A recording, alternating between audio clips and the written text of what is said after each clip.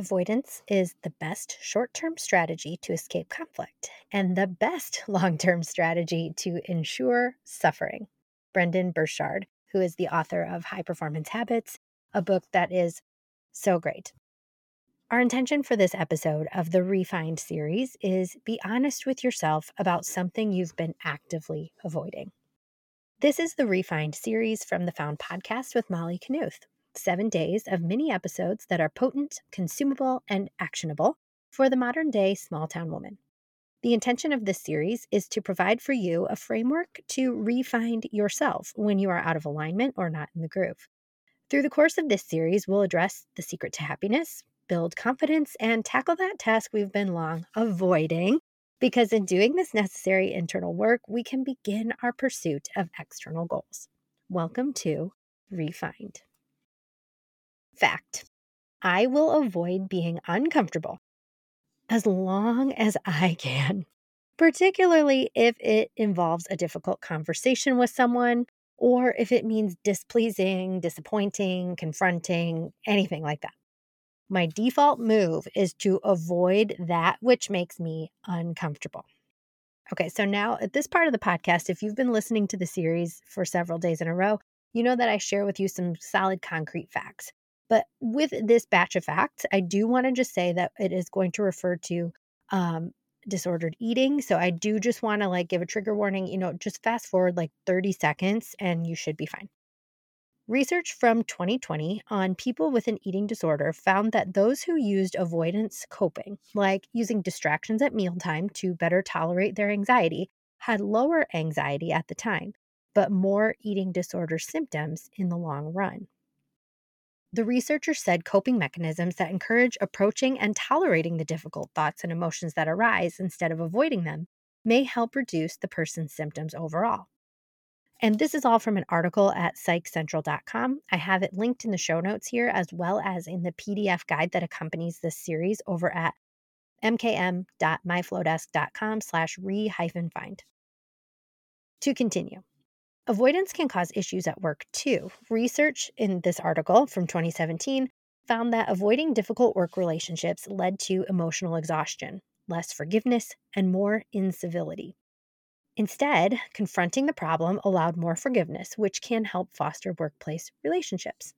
Avoidance coping on the job may also cause counterproductive habits, such as social media usage and lower performance, according to another study that was cited in that article from back in 2016. So, what does all of this mean, and how does it even apply to us sitting here today? Even though avoiding what is causing us pain or pressure or conflict can feel like the right thing to do in the short term, in the long term, it can cause greater damage and suffering. Okay, so let me give an example from my own life. So back in 2022, there was this limited time offer opportunity from Susie Holman, who is like a branding and marketing genius. And I was so excited for the opportunity to participate in this small group that was, again, only offered once for a very limited time, but it was a huge investment on my part of my business. It was just like a big dollar amount for me. So I was hoping that this would be the next big thing and it would be a boon of cash flow for my business. Now, I talked about this in my podcast episode, Lessons from a Failing Business Owner, over on the Found podcast. So you can hear the whole story over there in that episode.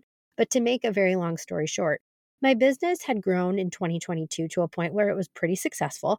And I would consider it if you're going to break it down to compare it to the age of a person, my business was probably in its teenage or young adult years. But I was still using financial systems and accounting methods that were for an adolescent. So I really was having problems with cash flow because the way I was billing was not lining up with the timing of bills going out, and it was creating problems.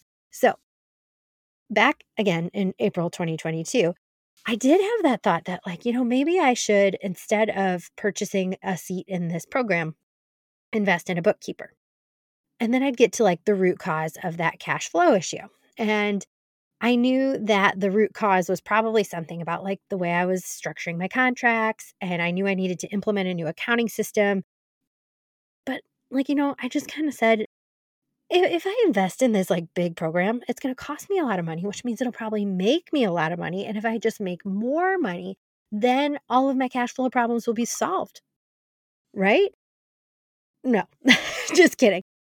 It was a great program that I was involved in, and I don't discredit Susie in the least for her delivery, but it was not for me.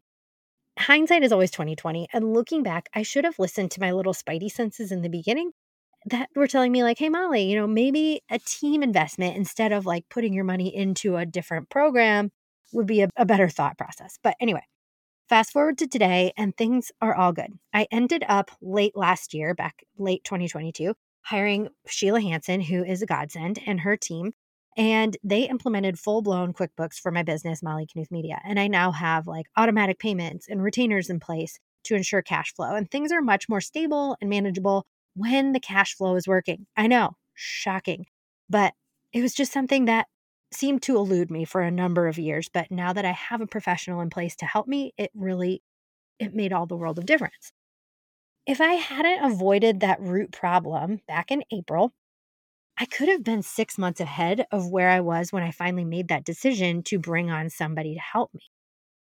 And the peace of mind and the processes that they helped me enact were just so worth it. And I do wish I would have had those 6 months, and I wish I would have made different decisions. Avoiding the root problem didn't do me any good. And I think that whether it's finances, relationships, self awareness, whatever, addressing the main problem, though it did still take time to like implement and institute change, addressing that root problem has been such a relief, both personally and professionally.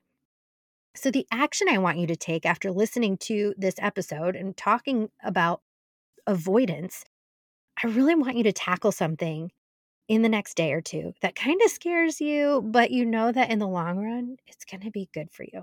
And I don't mean to like go and make this grandiose change. I just mean like think about if you're having problems going to sleep at night, or if there's just like a time of day where you get a pit in your stomach, like dig deep and say, what is causing that?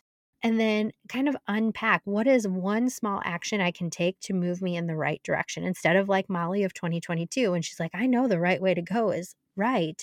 But maybe if I go left, I'll eventually get it.